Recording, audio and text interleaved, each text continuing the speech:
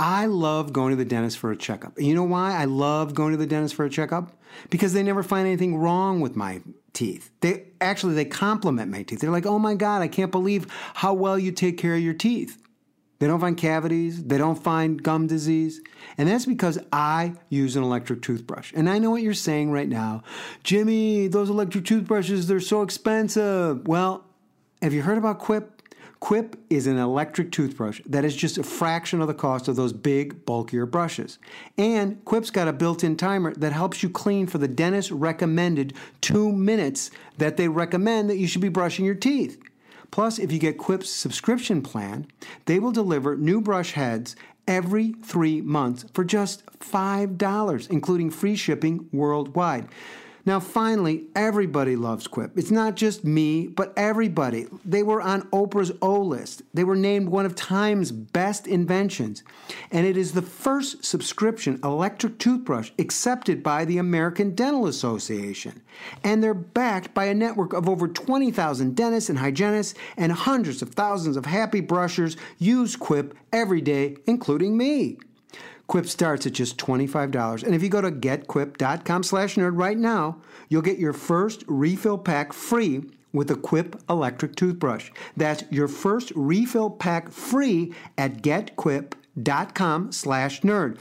That's spelled GETQUIP.com/nerd. If you're coming to Chicago this summer, I would love to work with you in my Artist Comedy Weekend Summer Intensive.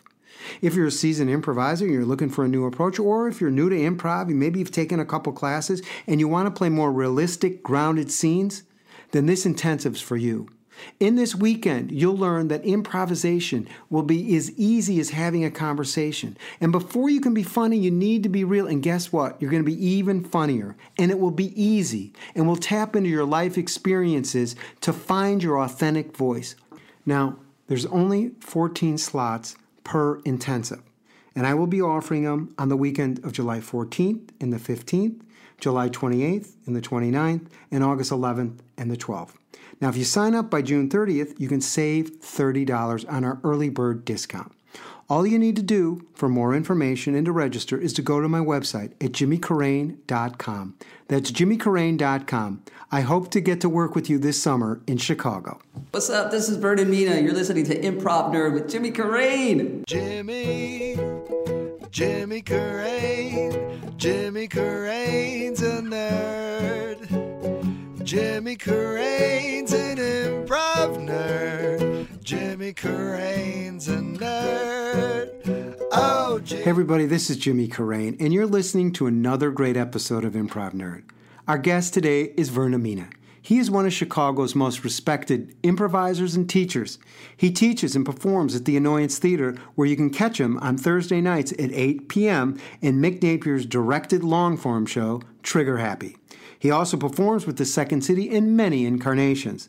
We talked to him about the Annoyance-specific philosophy of improv, the state of diversity in improv in Chicago, how doing a solo show can help with your confidence in improv, and he tells us a story about his audition. They flew him out to New York to audition for Saturday Night Live. But before we get to the interview with Vernon, I just want to share something with you that happened a couple weeks ago in my Artist Comedy Level 3 class. At the end of the class, we do a performance. We invite the family and friends to come and watch the class do a long-form performance. And I want to just say this. Those students did such a great job, and I could tell right from the beginning, the first couple scenes, that they were so poised and so confident and so patient. They really were doing such a great job of listening that I was like, as a teacher, and usually when you have a performance, the teacher takes on all the anxiety and all the fear. And I was just like, once I saw the first couple scenes, I was on autopilot. I'm like, I just relaxed, and I was like, you know what? I can really enjoy this show. And I was a little worried at the beginning because of the editing. We had done a couple classes where they were kind of, they were struggling a little with the editing, and they just edited beautifully throughout the whole evening. And when the show was over, I was so happy for them, and I was so proud for them. And that's a huge change for me. And I don't know if it's because I'm a father now, or I've got a great partner in Lauren, or my life is just really good and I have a lot of gratitude. But I was like so amazed how much progress I've made. Like I went home that night and I had so much endorphins and adrenaline that I felt like I had performed that night. And when I went to bed, I usually fall asleep at like 10:30. The show was done at 8:15. I didn't fall asleep till 1 o'clock. I had like one of the biggest performance highs I've ever had. And the cool thing was I didn't even perform. And I think that's just, I don't know, I'm just grateful. I'm grateful that I can be happy for my students and I can feel proud for my students. And if I can feel happy and proud for my students, well, the worst thing is I can start feeling happy and proud for myself. And that is scary. Okay, enough about me. You're going to love this interview with Vernon Mina. Here it is, the Vernon Mina episode. Enjoy. Jimmy's a nerd, he's a nerd, oh yeah. Jimmy's a nerd, he's a nerd.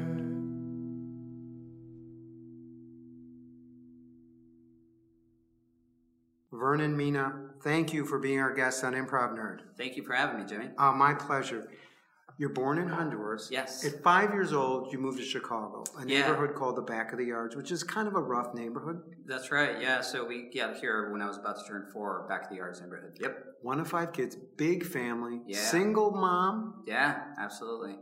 You're the funniest in the family. I'm going to just say that right now. I know some of your siblings are listening. I've said it, so you can't dispute it. Okay. How did you entertain your family as a kid? So because I was the youngest of 5, naturally you're there to entertain everyone else. And because you're the youngest of 5, naturally you look up to your older siblings and you take a little bit of everyone else's personality. So I can be angry sometimes, like one particular brother in our family.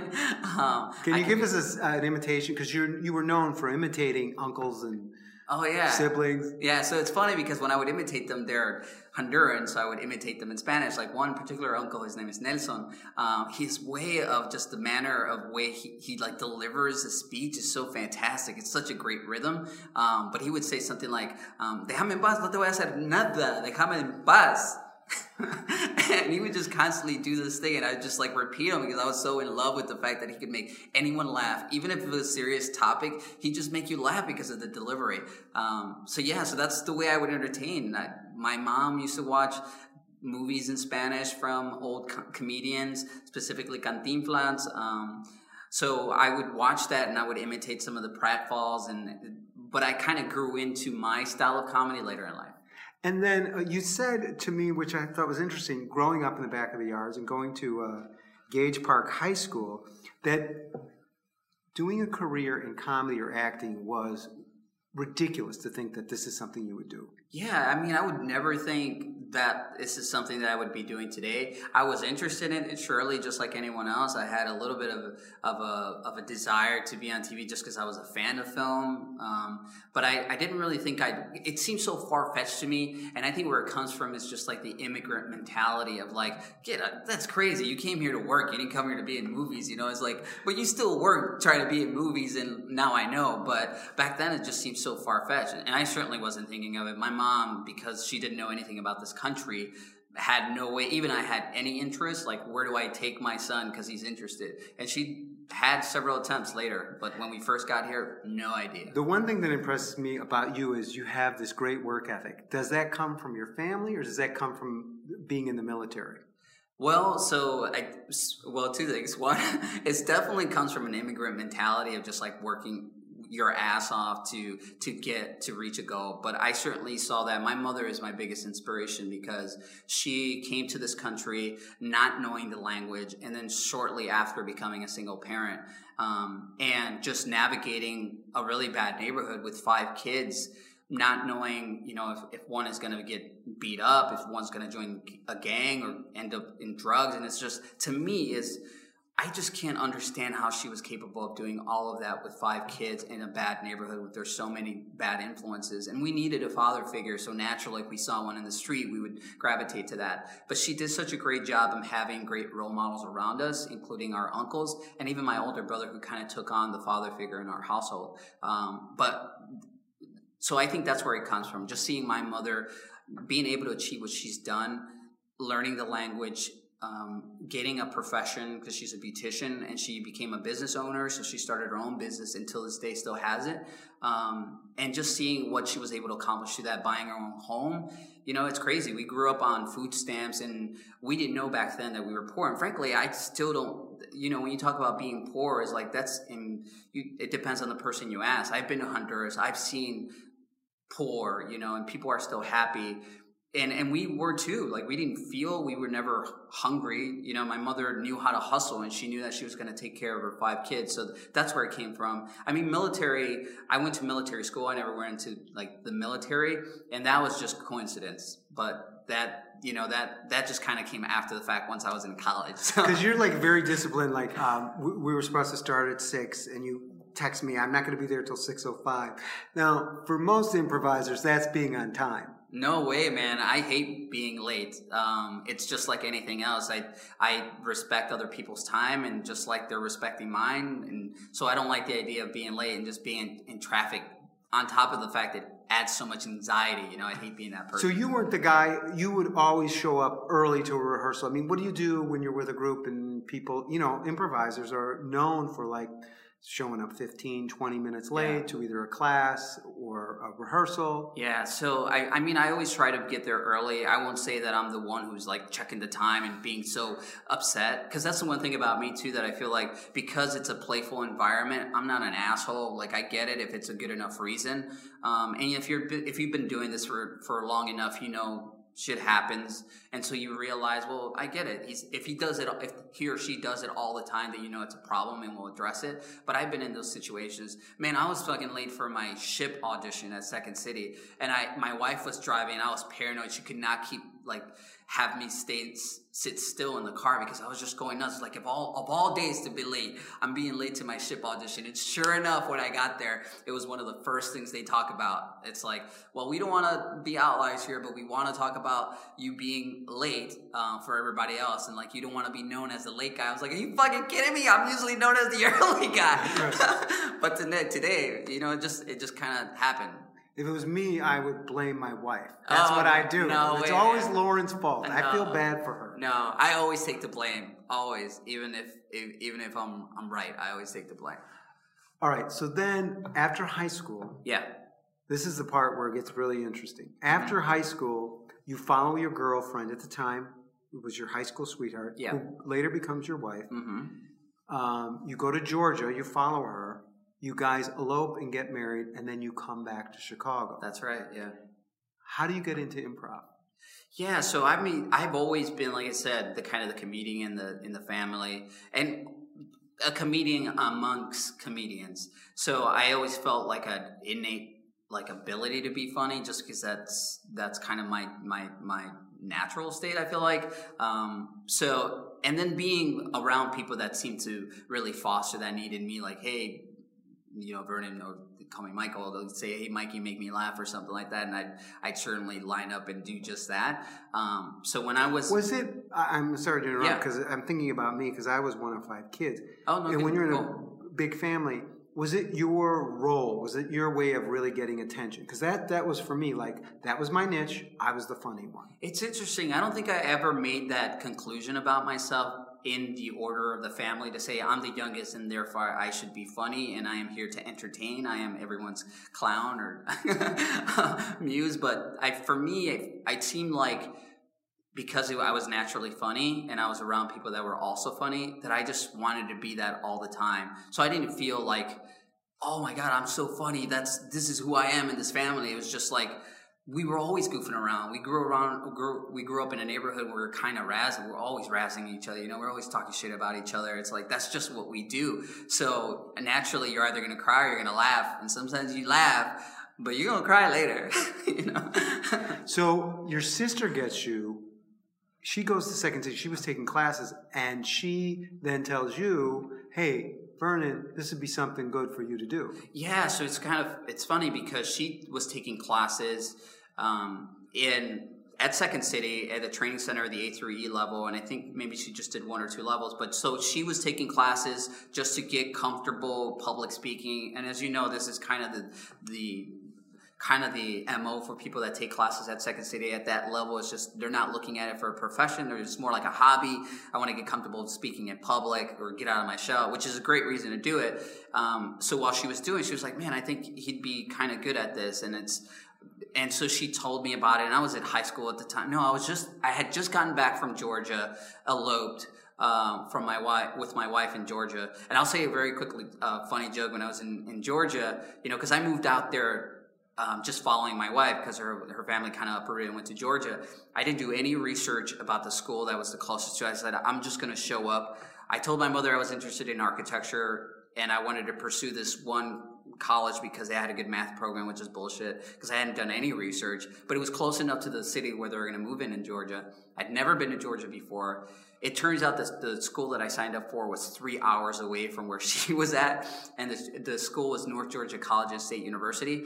So I show up there, and I'm like, hey, I'm Vernon Mina. I'm out of town. I just came from Chicago. Can you tell me where my dorm is at? And she's like, oh, yeah, you're signed up for your dorm is Foxtrot Company.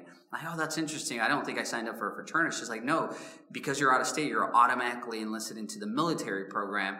So like the next morning, 3 o'clock, I'm getting my head shaven, and then I'm doing wall rappels, like rappelling off wall, like 10-foot walls, and doing military exercises. So even back then when I was in a military school, I was the one cracking other people up. Like even when we would have to report to people, I would imitate some of our officers, which would give me a lot of fucking trouble, and I had to do tons of push-ups. But I love physical exercise, so to me that really resonated with me. So when I came back, that's all I wanted to do was kind of work out. And when I would tell my sister, like, hey, yeah, I'd be interested in doing this, but I'm from the south side of Chicago. I don't want to do improv because I'd never heard of it, so when I started taking classes, as you know, you start doing zip zap zob, or as I call it, zip zap sob, because I hated it so much. And then you'd also do like trust falls, and I was like, I don't trust anybody in this room. Someone's gonna let me fall, because growing up the youngest of 5, that's how we would fuck with you. It's like trust falls. Okay, yeah, all right, you fall, but I ain't gonna catch you. And I think it's interesting because you didn't like improv classes when you first took them. I didn't, because I didn't know anything about it. I didn't know the theory. Like I didn't know the nuance that happens when you do improv. To me, going into it, I was like, my sister told me, I was like, oh yeah, it's a class and you get to be funny. I was like, okay, when do I get to be funny? I'm the person as a teacher now, I hate having in my class because they don't want to take the time to nurture what's then going to be like the great foundation for you to become a good improviser. You want to rush to do let's just do scene work. Why are we playing these games? Red ball, blue ball. It's like, I'm from the south side of Chicago. This is fucking stupid. Stupid. Which I find interesting because you kind of didn't enjoy it. It didn't seem like, but there was a part of you that wanted to complete it. What kept you going? It's just stubbornness. It's like I figured they got my money. I want to, I'm like, might as well ride through it. And the one thing that I want to say is that just like everything else that's happened in my life, my family has always been the best supporters. My brother, who has worked construction all his life to try to provide for the family, in addition to all the stuff my mother has done, he had to take on a father figure, and he actually paid for my first improv class. So I would not be here today if it wasn't for my brother, Tony, who paid for my first class. Did that keep you in it? Yeah, part of it. So that was the thing, is I didn't want to just quit, and my brother paid for this class. And then I figured, at work, I kind of conned them into believing hey, which was somewhat true. I told them, hey, there's this class I'm kind of interested in taking. It's improv. I know it sounds crazy, but hear me out. Would you be willing to pay for it? Because it's going to help me be public speaker. I'd like to do some presentations at work, which is just con to say, pay for my classes, please. So did they pay for the rest of the 4 levels of A3? Yeah, they did, which is phenomenal. And I also thank you, my work, my job, for paying for those classes. But so yeah, it became a thing of like, I'm just going to go through it. And then at that point, you start building friendships and people start talking about like, yeah, I was doing improv in college. And did you know like some of your comedic heroes who were like on sketch shows started doing improv? And I'm like, what the this is crazy. Like, I didn't know anything about improv. Like, that's how you get to be on those awesome shows. So that was the other thing, is like the incentive of being like, well, if they did it and they're dope as hell, and they're my comedy, they're my type of comedy. Because I didn't grow up on SNL. I grew up in Living Color and Mad TV, and I would flip channels, during commercial breaks and go back to MTV and then switch over to Living Color. Like, that's the stuff that spoke to me. Do you remember a time where it was like that you enjoyed it? Maybe it was a class, maybe it was a scene that you're like, oh, okay, this is fun. Yeah, I think it was just once you get into like later stages of A through E, you start doing actual scene work and you start doing like, oh, why didn't that work? It's like, I'm asking too many questions, or I wasn't paying attention enough. And having the right kind of teacher in there, like I responded well to teachers who were not, like, they wouldn't handhold you. They would kind of let you be autonomous in some of the scenes and then hold you back and say, like, what? I know you wanted to do that. Why did you hold yourself back? You should have responded, like, as yourself. Why, when they hit you with certain things like that and you realize, oh, man, you're right. And then you apply it and you get a great scene and you realize, this is fun. Like, that was so fulfilling and so freeing. And I'm not playing red ball, blue ball. It's just like, now I understand why we're making those connections, why I'm looking at your eyes when I'm speaking to you, because that's what you do in normal conversation. Or like, it was just, I just had that, I felt like I got a connection where there was a dynamic switch of like, man, this is actually fun. Like, I want to keep doing this. I want to have that high of like making people laugh and making my scene partners laugh as well.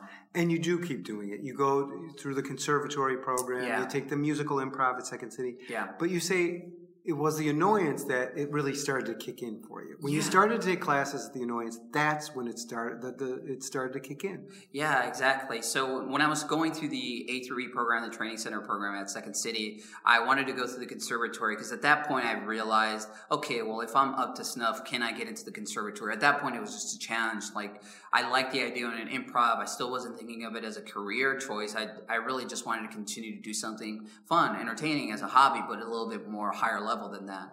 And so when I got into the conservatory, I was so psyched. I made some great friends. But I still felt I got into a place right after conservatory, which I feel a lot of people do, is like, you put up a sketch show. And to me, that was my first, I had never, like I said, I'd never done improv ever, like in a college level or even like a class setting when I was younger. So going through the training through the conservatory, this is like the master class, right? This is when you learn about different styles and themes and speech rhythms. And I was treating it like SNL when I was pitching. I would not shut up pitching, which in hindsight, I feel like, man, I was that guy, that guy that's like constantly pitching ideas and everyone was like, well, I've got an idea. Right. Like, oh, let's get your idea and then let's blend my idea, right. But it wasn't because I wanted to be an asshole. I just so excited about like, man, it's like, this is like SNL, man. Let's put this show, it's going to be so exciting. And I was so, like, I was on 10. So when I did that, after I finished conservatory, I went into a slump because I felt like, well, what the hell? What do I do now? I had no idea. People were thinking about doing generals, when they bring in all the improvisers in the city and they audition to see if they could possibly work for Second City or get on touring companies. And I was tanking auditions. I am not a good auditioner. And so I was feeling like, I don't know what to do. I started interning at Second City. Oh, actually, that was a little bit later. But so I found myself thinking about the Annoyance because I had heard different things about the Annoyance kind of being this fringe place that a lot of people have really responded to in their improv. And I was always intimidated by the Annoyance because it just sounded like, man, those guys are like really serious. That the environment too is a lot more like badass. Not in the sense like I couldn't take care of myself because I can take care of myself. But We've already established that. oh, good. Have I said that? Yeah. Okay. Back of the yards neighborhood. Yeah, right. I talk a lot of shit. That's what it is. South side of Chicago. I think that was established at the top. Yeah. I'm from South side of Chicago. Right. But so it was kind of intimidating to me, the idea of going to the Annoyance, just from a professional level. I was interested in going to IO, but I had a bad experience. I went to go see TJ and Dave, which is phenomenal, and I was like, oh my god, this is what it's about, right? This is how magical it can be. And I had my share of that, like seeing other improvisers at Second City do that as well, certainly in the main stage and ETC shows, but that was still so far removed. So when I went to the IO, it kind of felt kind of cliquish to me, and I just had a bad experience. I know it's not that now because I'm in it enough to see that most of the people that I'm cool with also go there, and I feel like the dynamic and the generations moved on, so it's a better place than it was back then for me personally. But so when I started doing stuff at the Annoyance, first of all, I started interning there because I couldn't afford it. I think I paid for the first level class, and I had a really heart-to-heart moment with Megan Johns, who's a fucking awesome improviser. Mick Napier, who? Megan Johns. Megan Johns. Yeah, okay. she's a teacher and improviser here at the Annoyance. And I had a heart-to-heart to her and like, listen, I really want to continue to do this, but I just can't afford it. I knew there was a long-ass list for the internship, and I didn't want to boot anyone out. I just told her, like, I can't want to go. And I think she was so kind and so empathetic that I think that she's hopefully saw, like, okay, well, I think this guy's good enough to invest, and I hope that's what she saw. Or maybe it was just me being like tearful. Being like, also I'm from the South Side of Chicago. Yeah. But so she got me an intern, and I started doing the box office at the Lawrence and Broadway location of the Annoyance. So the Annoyance, now you teach at the Annoyance, and the Annoyance is different. Their approach is different than Second City. Yeah. For those people that aren't familiar with the Annoyance approach, how could you explain it to them? Your interpretation of it. My interpretation is that it breaks all the rules because you apply your own. It's interesting because it's kind of like it's Second City, they do a great job. Again, it's a different environment, group of people that are going in there to take classes. So they may not be interested in having a profession in improv or going to audition for SNL, et cetera, or being a writer on one of these late night TV shows. There are people just kind of, it's a pot that's being mixed up with all different types of people. But once you come to the Annoyance, everyone's really serious about improv. So when you come here, it's kind of being part of the matrix. For me personally, I just felt like everything just like burst open. It's like, oh, so it's okay not to be nice in a scene if my character feels not happy in that scene. Like, it gives you a voice and really empowers you to be like, you made a mistake, great, own it, lean into it. That's going to get you the comedy, not because you're forcing it, because you're being truthful to that moment. Having an opinion of who that person is. And I've had that before at Second City, but it wasn't as raw, it's just, I feel like if you're an improviser who's really serious about furthering your improvisation, the Annoyance is the place where you're gonna put all the ingredients from all the other schools, and the Annoyance is gonna get a wooden spoon into that pot and just mix it and stir the hell out of it. So one thing that's very popular with the Annoyance is you come out and you make a strong declaration. Yeah. You make a strong character choice. You're not worrying about taking care of the other person like you've learned at Second City. Yes. Which is more Spolin-based approach to the work. How does that work? Yeah, so the idea is that... Give me an example in terms of a character that you would do if we did an improv right now. Yeah, so if I would go out and typically at Second City, you'd go out and do a scene two-purpose step out. You check in with each other and say, okay, what's that guy doing? Can I mirror him? Can I mirror his energy? Can I mirror his character even? At the Annoyance, it's like, you don't have time to do that. You come out and you have already what you need as a character, whatever your opinion is. And where are you getting that from? Where am I getting that from? Yeah, if you're stepping out, you're doing it. Where are you getting that? Are you drawing it from characters you have in the stockroom, or are you just... It could be anything. Annoyance was the first place that I ever came to where they don't give you a suggestion. Like, I had never done that before. At Second City, you get a suggestion, and then you derive ideas out of that suggestion. But when I came to the Annoyance, it was like, all right, start, do a scene. I was like, wait, what? I don't get it. Where's my suggestion? What, who are we? Like, help me out here. Class? Yeah, exactly. But you come out, and you just go like, okay, all right, I kind of feel this way, and I'm going to be like, yeah, so, it's kind of crazy. They're closing down the mill, man. And then you just start automatically. That person has to respond to whatever you've already established. So you do that, right? And yeah. then I'm like, my natural instinct is just almost to mirror the same energy. Sure. Like, yeah, Friday's going to be our last day. Yeah, but we're going to get drunk, man. It's going to be amazing. Friday's going to be the best. But I don't have a car, so we're going to have to talk to your mom again. Oh, fuck. Come on, man. She likes me. I always smell good around her. I know, man, but I owe her $100. That's fine. I'll tell her I'll pay her back in hugs. Cool, man. Okay, I'll do it. Yeah? Yeah. All right, let me call her right now. I got her number.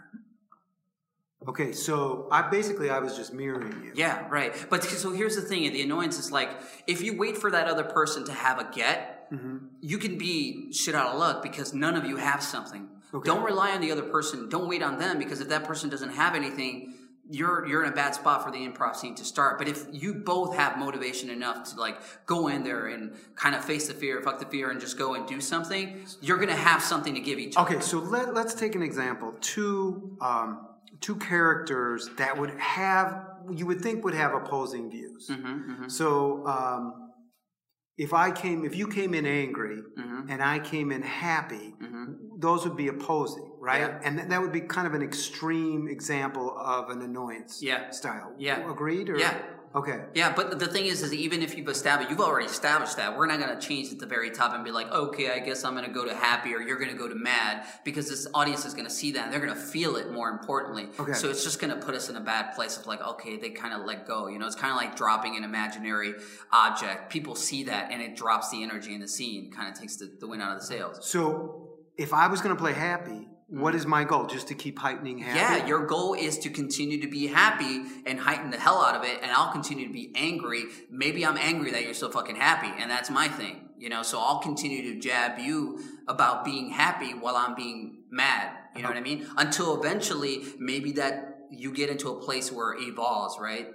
It doesn't necessarily have to happen all the time, but it tends to do it because just as an improviser, you get bored very easy. You're like, all right, I've done enough mad, and I don't want to be mad anymore. And now now you've got to start paying attention to the scene. That's just the way to get started.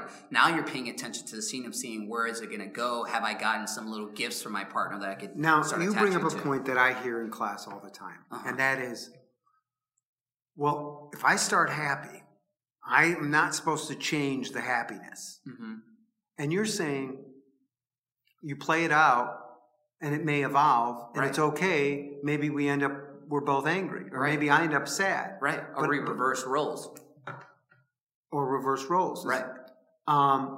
So what do you tell students that are like, oh, well, wait a second, I'm supposed to hold on to my strong declaration? My personal opinion is that I feel like if it drives the character in that direction, that you should trust your instinct. You know what I mean? Like, because I feel like, just like even in good acting, and this is kind of going back to something that Mick taught me a long time ago, that I feel like good improvisers are also people that have taken some investment in acting, even if you take one class, because it makes you a better improviser. And I think the reason for that is because it makes you listen more, and it puts you in a place where you act more human, if it makes sense. Like, so I guess to answer your question is that if I feel happy and you're saying like I shouldn't change my opinion, in that scene, I'll be able to see if you should have changed your opinion. You know what I mean? Because you don't want to see a scene where the guy's like constantly happy and he's just like not allowing the other person to be affected by it. Be affected by it, exactly. So if you see that, the audience member is not going to be having a good time. And you also, as a person, you should know. It's like a rubber band, right? It's like if you feel the tension of that joke and you feel an opportunity is amiss, it's like somebody lets go the other side of that rubber band. It's like, poof, that moment is lost. And it's visible because you, as a human person, as a performer out there, is going to emotionally, physically respond to that moment. So let's try it really quickly. I'll be happy and you'll be angry. All right. And we'll see where it goes. Okay. All right? Okay. Oh my God! I got us. Hey, Brett. What? I got us some. I got the tickets for the rock concert. Let me see this. What is it? Tickets? Tickets for what? What is it? 15th row. 15th row? Yeah. Dude, this is the Muppet Babies. You know, I have this weird thing about Muppet Babies. I cannot be in the audience with the Muppet Babies. All right? My dad used to wake me up in the middle of the night and scream the hell out of me with a puppet. Yeah, but you always sang that song, you know, that Kermit song, you know, Rainbow Connection. Rainbow Connection. That's right. My dad used to tell me at the end of the rainbow, there isn't a pot, and I won't be there for you. I'm sorry, man. It's your birthday and I ruined it. What? It's fucking your birthday. Wait, what'd you say? It's your birthday. It's my birthday. And I ruined it. It's my birthday. I bought those for your birthday. Well, we can go. We can go. I'll wear sunglasses. Hey, it's my birthday. I'm a bad friend. No, you're not. I'm a bad friend. You're not. I'm a terrible friend. Listen. I should have known. No, you didn't know. You didn't know. I kept that from you. I didn't want you to know this weird thing that happened in my household with puppets. All right, Jim Henson was a bad influence in my household. I should have known something bad happened with puppets. No, nothing bad happened. Stop putting things in your head about bad things happening in my household. That's not what I said. All right, something bad happened with me, with puppets. What? Yeah, when I was 14. Whoa. The reason I bought those tickets is I thought it would be a chance to, like, heal from it, but it's not going to work. Fuck, man. It's my birthday, though, right? So we gotta go. We gotta go. Yeah, it's your birthday. Whew. Oh, man. We got to take a quick break here, and then we'll be right back after this. Okay, this is what I see constantly in improv today. Improvisers are just rushing through their scenes, and they're missing some of their best moments because they're afraid they're not doing enough, or they've got to be funny. Oh, especially their first line's got to be funny. And in the process, they lose their authentic voice, and they become very frustrated, and then they become bitter and jaded. And what inspired them, what made improv so much fun is no fun anymore. And I'm thinking, it's still there. It's all there. If only they would just slow down and shut up. Everything they need is right there. It's right in front of them, in their partner's face. And that is why I love teaching the Art of Slow Comedy. And that's what you'll learn in the Art of Slow Comedy Summer Weekend Intensive. It's about slowing down in your scenic improv so you can immediately make that emotional connection with your partner. Your relationships will be deeper. Your dialogue will just come out of your mouth effortlessly. And yes, it will be funny, but you won't have the pressure. Improv will be funny. It will be as easy as having a conversation. Now, this is for the seasoned improviser or someone who's new to improv who wants to work this way. Now, there's only 14 spots per intensive, and they're already filling up. I will be offering the Summer Weekend Intensive, the Art of Slow Comedy, on the weekends of July 14th and 15th, July 28th and 29th, and August 11th through the 12th here in Chicago. Sign up before June 30th and save $30, our early bird discount. For more information and to register, go to my website, jimmycarrain.com. That's jimmycarrain.com. All right, so talk to me about that. Yeah, so that's tough, right? When you have some word like you obviously were really excited about getting me and this is the interesting about that is one, we set it up. So I'm already thinking like I have to heighten the shit out of my anger. Right. Whereas where it happens, when you don't have the magic of spontaneity, you also have that against you. It's like you're already pre-planning shit out. You know, It's like, well, I have to be mad and I have to find reasons to continue to be mad. Mm-hmm. And then naturally, as we were talking about evolving, that it should happen. But it's difficult right now in this moment when you know going into it where you're going to establish, because that's not what happens in the scene. You're just going organically and seeing how you're being influenced.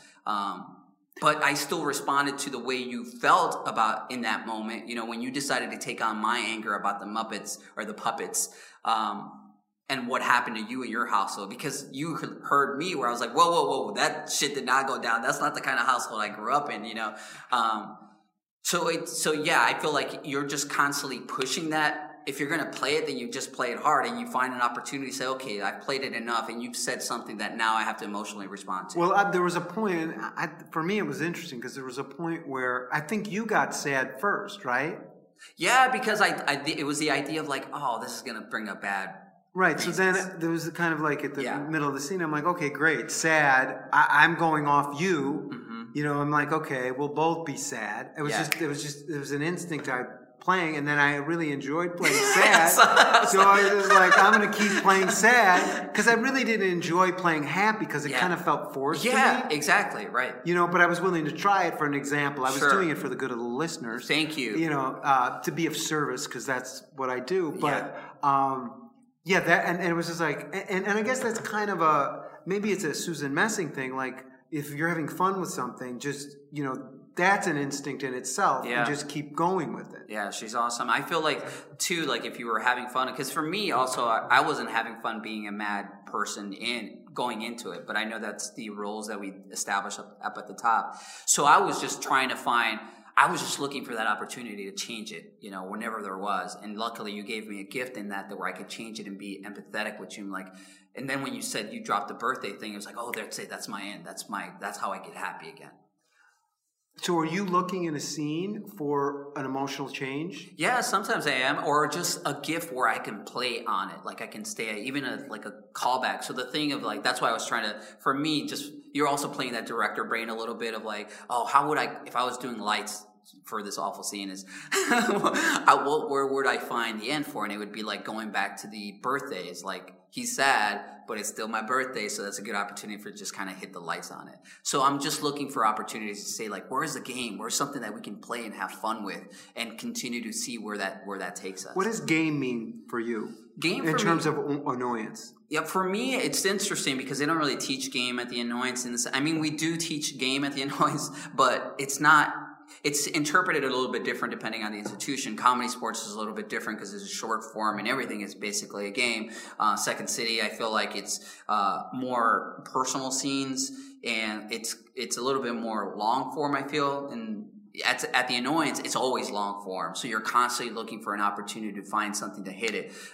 Mick talks about finding something that makes a game. For me is where you establish something that has had an impact on the audience that was funny, and then you go back to that same button. I call them buttons. They are buttons, but so that's what I try to look for, is a button, an opportunity to say if we start finding ourselves in a scene where it's getting a little boring and we're not moving anywhere, go back to the button, because at least that way we'll get the Give me an example attention. of that. So just now when we were talking about the birthday, so that was an opportunity for me to change my emotion, and it made me laugh. And that's the other thing that I try to do as an improviser, is that if I really trust my instincts, and if it made me laugh, I tend to break on it while I'm improvising. So if it makes me laugh, I'll go back to it later in the scene just as a callback. So I'll use that as a device to be like, well, if I'm not feeling funny, or I'm not feeling like I'm getting a good response in the scene, is let's go back to something that did, and maybe we'll find a different tangent from there. And if my scene partner also has the same kind of response, maybe I'll attack the same thing that he's done, that he's laughed about. So I'll use that as advice to be like, let's go back to that and have fun. And so that's the game, right? It's like, now we found something. We found a button. Now that we've got the button, let's use that to our advantage and use it as a device. And then that becomes the game, just constantly calling it back. So we could have kept repeating it's your birthday and...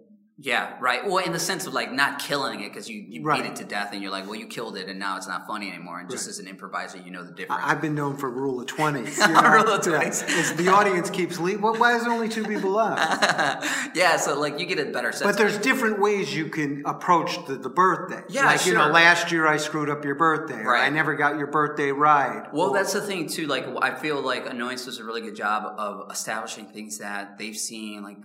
They've seen so many scenes where someone talks in the past tense, and past tense is always bad. Now, you, as an improviser starting off, you tend to use that as a crux, because you feel like, oh, well, let's just talk. This is the 5th time, and they saw somebody else and that got a laugh, and they're like, oh, I'm going to use that next time, and it never does, because it's not genuine. Using past tense doesn't really work in the sense, because then you're just talking about what did we do last time that we're trying to recreate now, because this is supposedly like a spontaneous scene that we're supposedly showing the rest of the world. Something, as you were talking, explaining about what makes you laugh. Mm-hmm.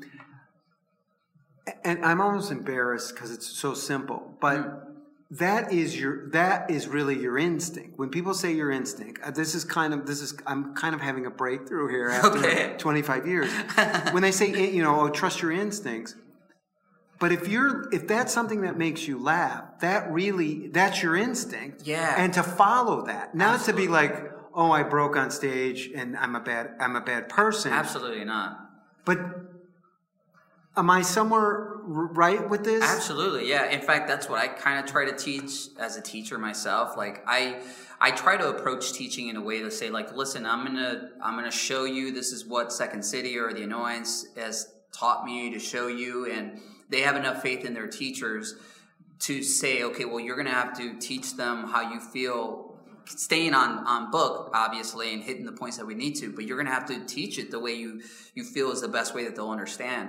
And I usually tell my students, like, I'm not here to teach you everything. I can't teach you creativity. That's got to come for you, right? I think the misconception is that you go to improv and they're going to make me funny. And that's fucking no, it's not true. It's you either want to do it and you're naturally funny, or just have an ability to just pay attention and seek out opportunities that really just pop out in a scene. That people that really, I feel like, aren't necessarily funny. They pay attention so much that it makes scenes funny. So what I feel like I try to tell them is, if you break, now people are going to have a different opinion about this naturally. My personal opinion is that if I see an improviser break, I laugh with them. And if I'm laughing with you, you already got me on the hook. You know what I mean? So if I see that you're having fun up there, I'm gonna have fun watching you, and that's what I want to see. And it doesn't necessarily have to mean you breaking. It's just like, man, that guy's really having fun up there. He's just being playful, or even if he's mean, he's like, oh, that was so funny. He's like, he still hasn't changed. You know? Like, so I guess the question for me is, because I struggle with this, is how do you have fun at improv? How do you get to the place where what I just said is funny, it entertains me, I'm going to follow what I just threw out there as an idea, like you used on the birthday thing. Yeah. The birthday thing made you laugh, you were just going to follow it. Yeah. How do you get to that place? So a few things that helped me is, one, doing a solo show. When I was, Scott Goldstein directed my solo show, and I felt that he was a great director because he's pretty surgical, and I came with tons of ideas, and I said, like, look, all these things make me laugh. I don't know if I have them fully fleshed out, but he has the ability to say, okay, well, if it made you laugh, then why shouldn't you put it up? You know, like, so it really gave me a voice to say, this is my opinion. It comes from a very specific Honduran point of view, and I want to show that because that is me. So that was one thing that helped me, is just having a solo show where it's like, these are all my opinions. So naturally, they're also funny and they're make me laugh, or else I wouldn't show them to you, right? So what changed for you? 45 minutes on stage, all you, here's my opinion, I'm responsible for making the audience laugh. Is that what did it? I think so, because it put a lot of pressure on you. Like, that's why I give a lot of credit to, like, stand-ups, because it's just you up there, you know, like, the improv is going to do a lot of things for you, you know, ensemble work, paying attention, but writing your own material, that's a whole different culture, right? Because you're going up there and you're just improvising scene. I feel like I've come to realize this now recently. This is the negative thing about improv that's affected me. I am an improviser, so that has made me lazy. Because I feel like, well, I don't have to fucking do the work. I'll just show up. It's improv. I'll make the rest of it up. You know what I mean? Like, so even when you do shows that you have to write for stuff, you're like, well, I'm just gonna beat it out. I know, I'll do the rest of it. You know what I mean? I don't need to memorize lines. Yeah, exactly. I'm just gonna paraphrase. And that's really where improv kind of fucks you a little bit. It's like, no, but you need to prepare, and that's just etiquette and just the way you do stuff. But I feel like that really helped me say, well, this is my voice, and the Annoyance also naturally helped me in that too, because it was unfiltered. But, you know, you say that about doing solo stuff, because recently I've gone back to doing solo stuff. Oh, awesome. And it's interesting, because you think, oh, if you keep doing improv, it's going to make you a better improviser. Yeah. But there's something about doing solo stuff and then doing improv after that, that your voice is stronger. I feel more confident. I feel, it feels like, okay, I'm not going to screw around. I'm going to get to it. Right. You're not as tentative, I guess, has been my experience. Absolutely. But I think you touched on what the part that's the most important, which it's the confidence that gets you there. Sometimes you can be funny just because you're confident and you're not up there kind of waffling around with an idea. You know, like when you go up there, people really take notice of presence, like confidence. You know, fake it till you're making. The fact is that you've been faking it all your life, you know. So yeah, having the ability at that point of view, it's going to help you do improv, but it's not going to necessarily, you can continue doing all you want. It's not necessarily going to make you a good improviser or a good solo work, but it's just the ability of being able to have that outlet to say, these are all my opinions. I created this makes me laugh, and therefore I'm going to present it. And so when you do an improv scene, it's like, well, this is what makes me laugh. And so it's going to affect other people on stage. What do you think prevents people from, this is what makes me laugh, and not doing it? This is what makes me laugh, and I'm well, whatever. I'm just not going to do it. I think it's all the pressure of the expectation, right? So you have the expectation of yourself, which is one of the biggest, but then you all have these influencers, which are your ensemble. Like, am I being funny for them? And am I playing up to their level of improv skill set, right? Also, am I playing to the level of what the expectation of what the audience expectation is? So all these anxieties that are attacking you, saying, well, if you second guess yourself for a slightest of a second, it'll be seen on stage. Interesting. Let me ask you this, because you talk about your Honduran experience growing up. It's a different culture. Improv. What? Honduran. I think you said like Honduran, like Manchurian. Okay, no. All right. I always get nervous when I ask the more sensitive questions, so that's why. It's okay. Most improv audiences are white, right? Yes. Okay, so here you are. Yes. You're talking about this very unique experience to you. Mm-hmm. How did they respond to it, and how did you feel like, oh my God, are they going to get my experience? Yeah, it's interesting. It's something that I still struggle to this day. Like, we talked about, like, how does it get to you to the point of having fun? And this tackles both of those things. This is one point that I wanted to say, and I didn't say it before, which is that you have fun when you're playing with people that are also having fun that you're there. And that's a huge fucking importance, especially for a performer who's POC, you know, person of color. You want to play with people that either get your sense of comedy, welcome you there, can also play with you in any format. You don't have to play that stereotypical role that they think they might know of you. It's just, it's a playing field where everything is game, you know. So when you do a show like I did, it was called Solo Yo, which is a double play of like solo. It's only me. It's a solo show, but it has a second thing with my son and being a father. But I knew that I had to be like Honduran strong in that show, because this was my solo show. Why? I'm not going to be not me in a show that is about me. You know what I mean? So people are either going to resonate with it or not. I'm smart enough as an improviser, having studied, that I know that it's not going to be like, well, this is Honduran all the time. This is just shoving it down your throat. It's going to I'm going to make it relatable. Like, we're all relatable because we're human. We have anxiety. We have depression. We go through different emotional states all the time. And I'm not immune to that. So I'm going to show that, but also put I'm going to add that layer of like, this is what it means to be depressed as a Honduran, or happy as a Honduran, or a father figure as like a Latino male. You know, like, what does that feel like growing up not having a father and now being a father myself? Like, I don't know what to do. You know, like, I could teach him how to dance, and he's probably gonna dance a little bit like my mother because she taught me how to dance. You know what I mean? It's like that thing of like, this is what it's like. What does depression look like? Yeah. Are you asking? Yes. Yes, you're asking me? Yeah. That's really good, man. I'm glad you asked that question. Because I suffer from it, man. I think we all do in different levels of it. And I'm kind of in a slump right now. I feel like I've had some success, and we all do. And But I feel like with depression, it just kind of takes hold of you sometimes, even if you're having the greatest of things. Like, I have a beautiful family, like, and that sometimes makes me depressed, just being depressed about the fact that I'm depressed and I shouldn't be depressed. Right. You know what I mean? So it's like the snowball effect. And my wife is so supportive, and she hears me out, and, you know, she has an outside opinion looking in. And it's hard because in this profession, you're constantly being told no, or you're not the type, and so that I think kind of chips away at you. But it's just having the fortitude of saying, it's not me, it's not because of I didn't prepare enough, it's just it wasn't my time at that particular time. But so I auditioned for SNL last year and it was really difficult for me. Like, I was very happy for friends that got on naturally, but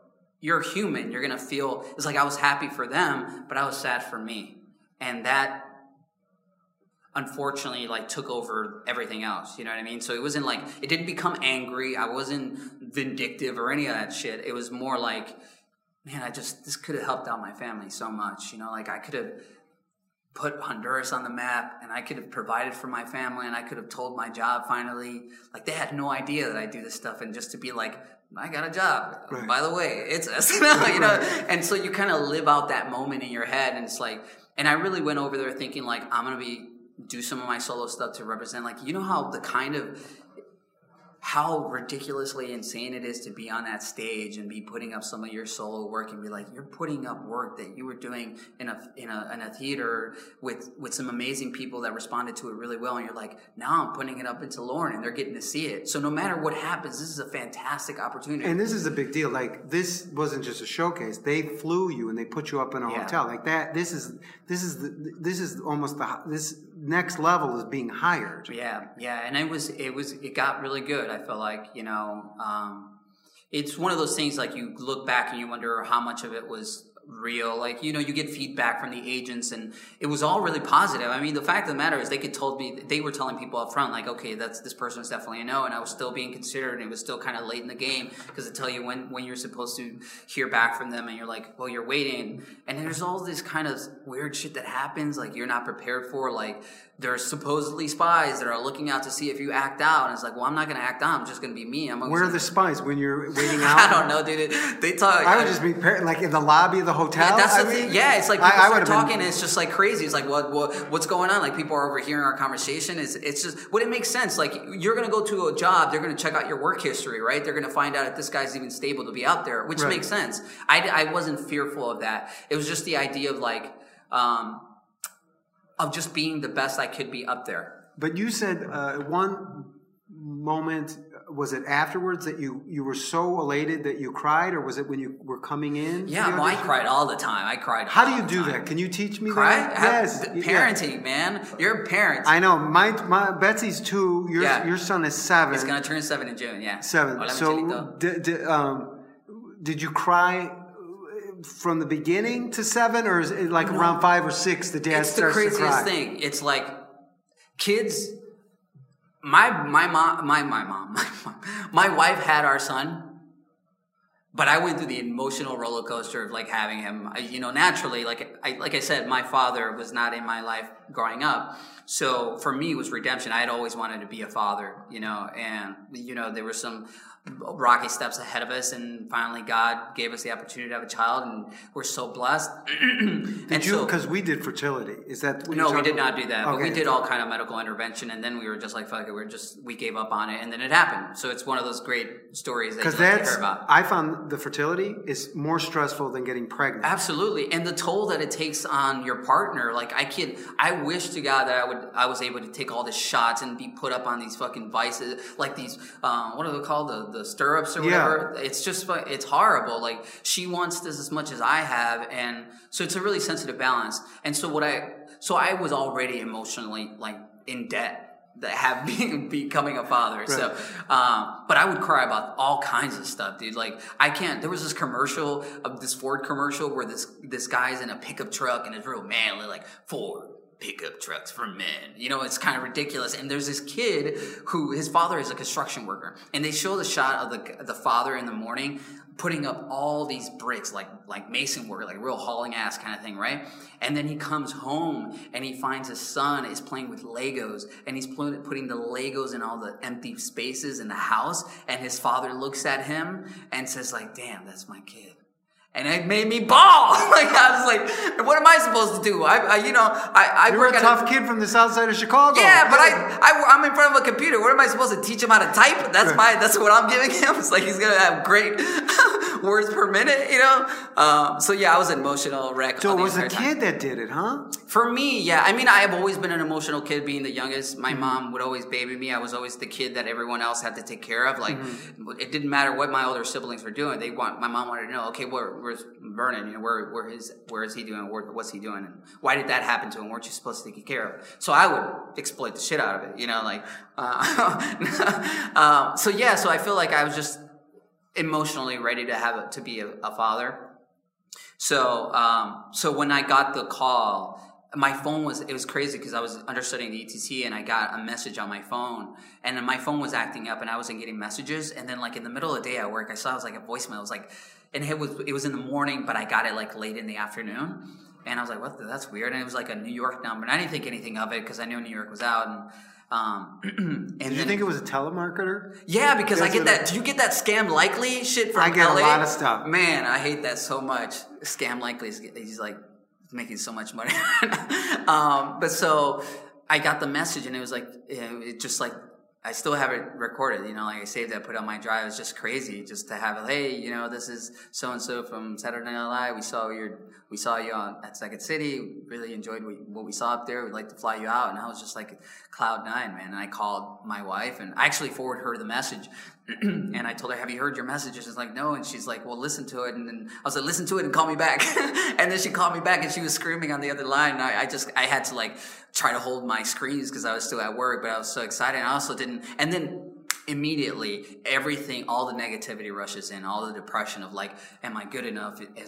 What am I doing? What am I going to do? I just, you know, you have to trust your instinct. It's like, man, fuck it. I've been doing this for such a long time. Like, I know what I want to go up to. This is the greatest opportunity ever, you know? And then, how do you override those? Cause I relate with that 100%. You get this great opportunity and anxiety comes in, fear comes in, anger comes, self-sabotage, huge. Yeah. I majored in that in college. How do you override that to show up? Because I've shared on the podcast many times, I had an opportunity when I was around 30, and to go the same thing, to go and audition, I blew it off. Yeah, I was really messed up back then. Less today, but still messed up. How do you override those negative messages that are just the closer you get to a bigger thing, the harder they're pounding in your head? Yeah, absolutely. So we talked about all those influences, negative, and it's not people that are there to make you feel bad. It's just a natural state of being human. Of like, these are doubts that I have, right? You know, and it seems too too good to be true because we're told that all the time. It's like, this is negative. Like, this is not going to happen. You know what I mean? But so the way I overcame it was leaning on my support system, which was my family. Like, I spoke to my wife, who was super supportive. I spoke to my mother, and I was crying on the phone, you know, and she was like, you know, this is, no matter what comes out of it, I'm so proud of you. And I also felt like I told myself that I come from a generation, I come from comedy lineage. Like, I really told myself, like, this is the opportunity that all my former comedian uncles and people around me, this is the opportunity that I'm being given. I'm not going to fuck this up for them because of my doubt. Do you use that as support, or is that added pressure? I mean, if you look at it, it is added pressure, but it's the best kind of pressure, right? It's like, everything that else has happened, you know, my brother signing me up for a class, doing a solo show with great people, doing other sketch shows, and having great opportunities at Second City. It's like all that stuff has given you the opportunity to be ready for this moment. And so you'd say, like, you give yourself the moment of like breathing. That's something that Matt Hupty actually really resonated with me, is like, whenever you're nervous, just take a deep breath. And it seems so silly of a thing to do. It's like, oh, right, I'm going to breathe and I'm going to feel better. But I swear to you, it helps so much.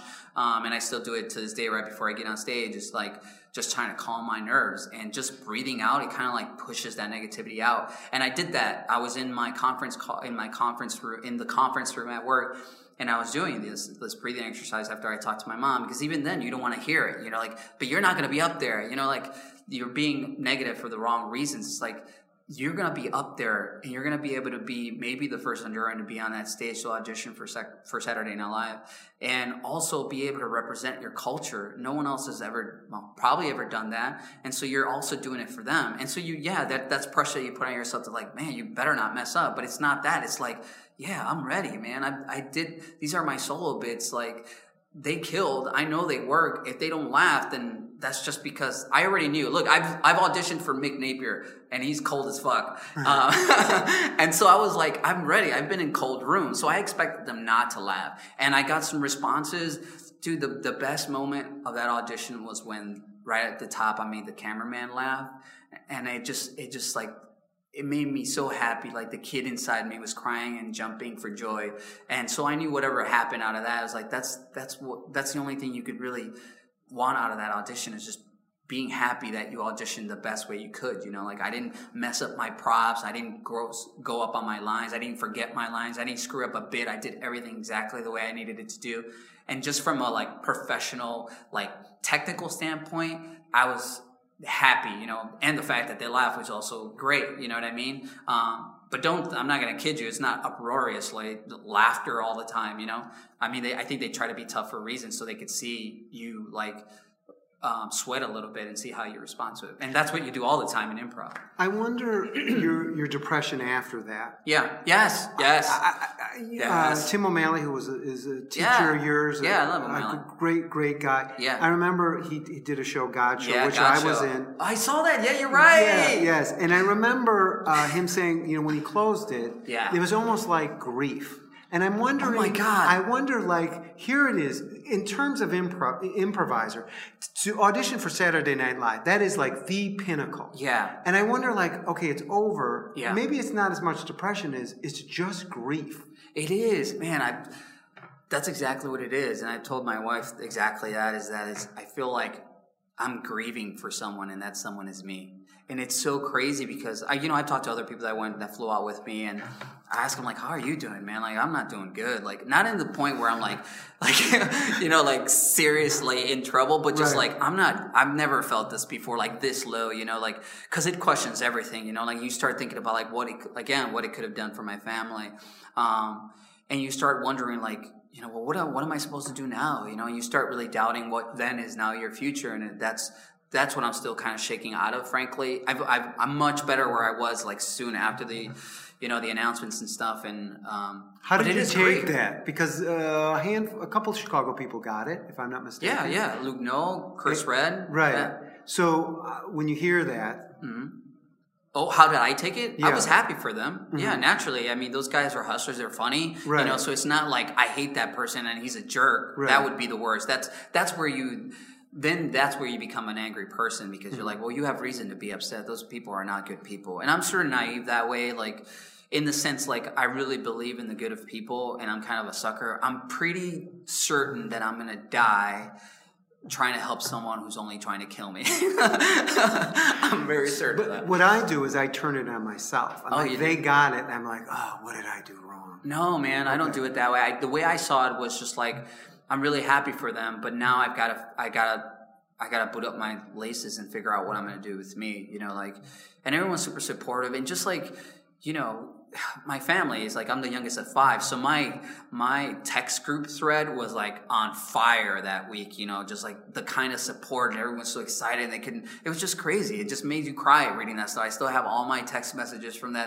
those days, and it's weird because you get in a place where you're resentful that you're excited, you know what I mean? Like, damn it, you knew better. You knew, you immigrant, you knew better. They were gonna give it to you, you know, like. But it's not that. Do you have that in your head? Is an immigrant? No, I think so. Because it's not in this. I don't want to say that because that sounds like immigrants have a negative attitude that they can't get something that's. No, but I say it in the sense of like you, not even as an immigrant, frankly. So I'll redact that as the idea that if it's too good to be true, it's not going to happen.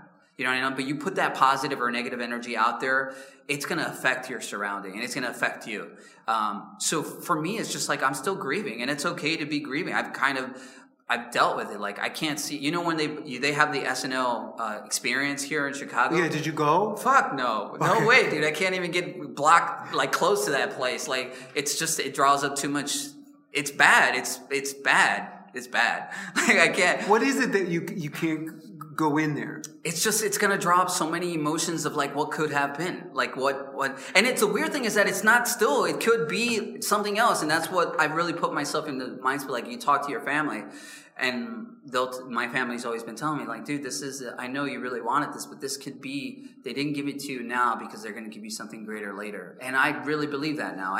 Not in the sense of like, it could be that, but I really want to be positive. There's got to be, you know, and you also believe in your own talent and your own worth, and you say like, well, I'm good enough to be on there, and I know that it's their loss, but you also know that it's not going to stop you from continuing to try to get your goals, and then that goal can be there or it can be anywhere else as long as you're satisfying because that need. You know, I've had Chris Red on the show. I've had what's his name? I can't think of his name, but a lot of people audition multiple times before Alex they got Moffat? it. Did you have Moffat? I haven't had Alex Moffat. Okay. I thought I mean, like I thought that's. I'd love to have Alex Moffat. If you're listening, Alex, you can certainly email me. Oh, I hope not. That would be okay, but is there a part of you like Chris Wataski? That's it. Chris auditioned 3 times. Dude, that guy's a beast. He's so funny. He's very funny. Didn't get it, but I know Chris Red auditioned a couple times before he got it. Yeah, right. So there's that thing of like. But is there a part of you like, okay, I did it once. Maybe they'll ask me to do it again. Yeah, absolutely. There's part of me to do that. You know, like why wouldn't they? You know, like you also look at people like Leslie, who's certainly up in her age. She's in her 40s. Maybe. Leslie, what's her last name? Why is it escaping me? I'm gonna hate myself. Yeah, she's yes, I know who she is. Yeah, so she's on the show, and a lot of people were like, "Oh my God, she's so old," and it's like it's bullshit. But it's just like you should have a point of view up there that's deserving. It's not all high school people that are watching that show.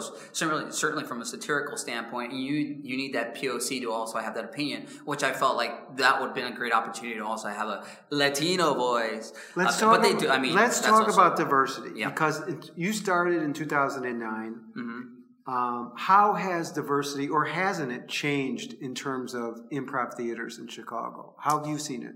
Well, for me, I felt like it has changed. I mean, you see certainly the landscape of what you're seeing in some of the theaters has changed, but I think it's because people have really forced themselves to say, well, I'm not going to perform with people that don't make me happy, so I'm going to put my own group together, and we're going to be able to represent our point of view in one way or another, So people like the groups like Stir Friday Night, which is an all-Asian group. Asian group. Matt Damon, who's all female POC. Baby Wine, which is all gay.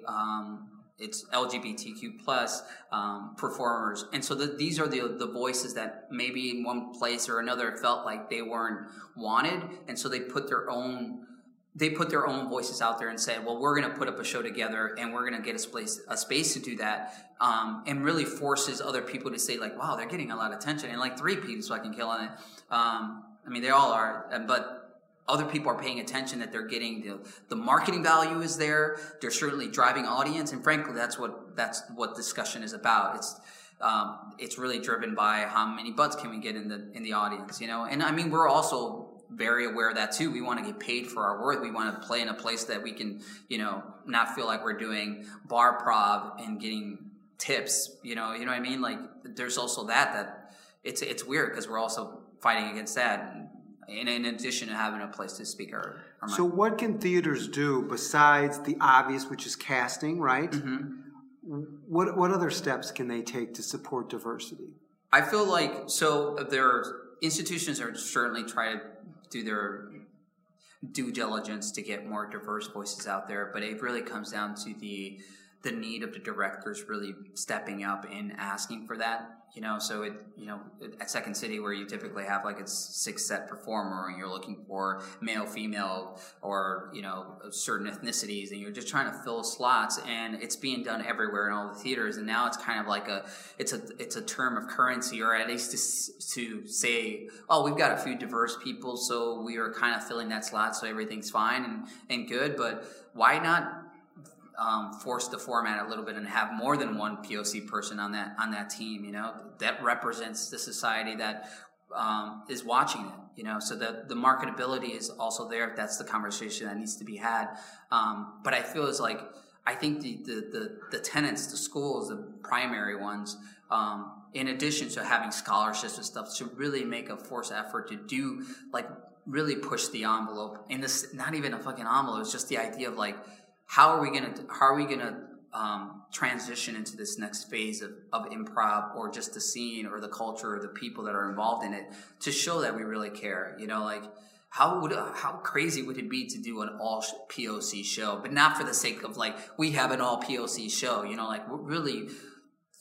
When Piano Full of Bees came out, it was crazy, right? Because they had 2 girls. Was it 2 women? Piano Full of Bees. Yeah. I'm just thinking. They had Rachel. Well, it was always 2 women in the cast. They might have had 3 women. It might have been 3 maybe it was 4. that, but it was something in the sense of stirring up, not for the sake of stirring up, but it works. You know what I mean? This is a format that doesn't need to be defended. It's just we should come to that phase. And I'm not saying getting on the defense of saying, well, what about the other cultures that need to be represented on there? The opinion needs to be out. It's just the sense of it just needs to be one to be able to satisfy the need, because that's not indicative of what's out there. You know what I mean? How much is outreach part of this equation? Because when I think about somebody like you, who grew up, and we've established, on the south side of Chicago, that you didn't even know what Second City was. Yeah, right. So how much is, if they got into schools and you were exposed and people said, oh, this might be an option. Yeah, absolutely. So we talk, my own struggle, right? My brother paid for my class. There's that other disparity of folks can't afford a $400 class for telling, and then coming home and telling their friends and buddies, dude, I've been doing trust falls all day. Street cred is out the window, right, or off the street. But it's just that thing of having opportunities to say well, we're going to pay for a full year for a bunch of people, not just a few that are selected. And it's just, this is an opportunity for everyone to come in here. So having that outreach and diversity, which, Second City does have a department for, and other institutions are trying to do. And I know it comes down to resources, but I think it's really imperative, because then you have no exposure to it. I had no idea that folks from In Living Color had done improv or sketch writing. I thought they were just stand-ups and had funny ideas and, that just put the stuff up. But had I known earlier that that's really a good door opener for having an opportunity like that in the future, I would have done it much sooner. So what is left for you? You have this Saturday Night Live audition. There's got to be a lot of heat on you. Yeah. What do you mean heat? A lot of interest. A lot of people oh, we got to get Vernon. We want to, I don't know. I don't know if that discussion is being had. I'm having that discussion for myself. Of saying I'm putting myself up to task and being Vernon, you've got to do more. You've got to do stuff that's making you happy. You've got to do stuff where you feel like you're getting enough done. Because I'm a family as well, and I come from a family where my father was absent. I don't want to become that person. And there's a balance, certainly in family, and it happens with everyone, even if you're single, right? It's a balance of how much time you're going to commit to your own self of just being happy and healthy mentally and or physically, hopefully both. So what would make you happy in your career? Me is being able to cross over and saying, okay, now I can do this full time, or have something big enough that I can jump. Right now I feel like my feet are on 2 plates of ice, and I really want to jump on the plate of ice that's in the entertainment comedy business, but that's also going to be defined by me. You gotta, work begets work, man. And I really, really believe that. A lot of stuff really started changing for me professionally after I did that solo show. Not just from a voice. What changed for you in terms of opportunities? I started understudying at Second City at the ETC stage, which subsequently got me the opportunity for SNL. I started doing stuff with Bisco, which pays really well, and I love you, Bisco. Well, you do big corporate shows, which is with phenomenal. money, and they treat you really well. Yeah, and that's an exposure that I've never had before. Right. I was able to get an agent. I have representation here in Chicago and also in LA, and that has opened the doors of like auditioning for stuff in LA and here locally in Chicago naturally. So all that stuff, because like I said, work begets work, and people start talking. It's like, and there's also a social media aspect to that, and it's kind of an ugly truth of the situation is like, you don't want to, there's a lot of pressure in social media being like, oh, well, this is all the stuff that I'm doing. And sometimes it's not, you feel like, well, you don't want to be that person that seems that's like gloating, but there's also that market standpoint of like, well, you need to be selling yourself because you are a business, and people want to see if that's a business that's worth investing in, right? So if they see that that's an opportunity, like I certainly feel like not having done SNL, I might not, it's not to say that I'm not deserving of it, because I definitely know I am. I probably wouldn't have been understudying the touring company, because I feel like certainly after that they were like, well, if they're focusing, then why aren't we paying attention to this guy more than we already are? And I had already done enough work in that building, putting up shows and making sure that like Latinx was being represented there. And I feel like that really gave them an opportunity. Like I said, work begets work, and it even at a human level, right? Like if you have a buddy who does construction and he's constantly out doing construction work, he's like, man, I need to get in with this guy. Whenever you have a weekend, bro, I need a fucking basement done, like real quick. Even to just put the corner bathroom, dog. You know what I mean? Like, so it's like, why wouldn't people in the industry also have the same opinion, right? So you got to be out there letting people know that you're doing stuff, So the solo show, you put yourself out there. Yeah. I really did. And I think that really also showed them that I could hold my own, have my own stage. It was a double bill, which is a great idea with Scott Goldstein of like, that's just another aspect of doing a solo show, which is like, you have to start thinking about marketing. Is it a seasonal show? When are you going to do it in season? Is it around Christmas? Do you have to address Christmas? You got to think like a producer. Absolutely. And that's the other great benefit of having a great director who thinks about that stuff and also has an open dialogue with you, so that then you have the skill sets whenever you want to put up another show or are a director yourself for another solo show. That's a dialogue you want to have. What's going to be the house music? How cold should the room be? How cold should the room be? Do you know how cold the room should be? I don't know how. Cold or hot? Oh, it's cold. You don't want it hot because they're going to fall asleep. Absolutely. How long should a solo show be? It should be 45 minutes. No more than 45 minutes? No more. Why? Because after that, then it becomes...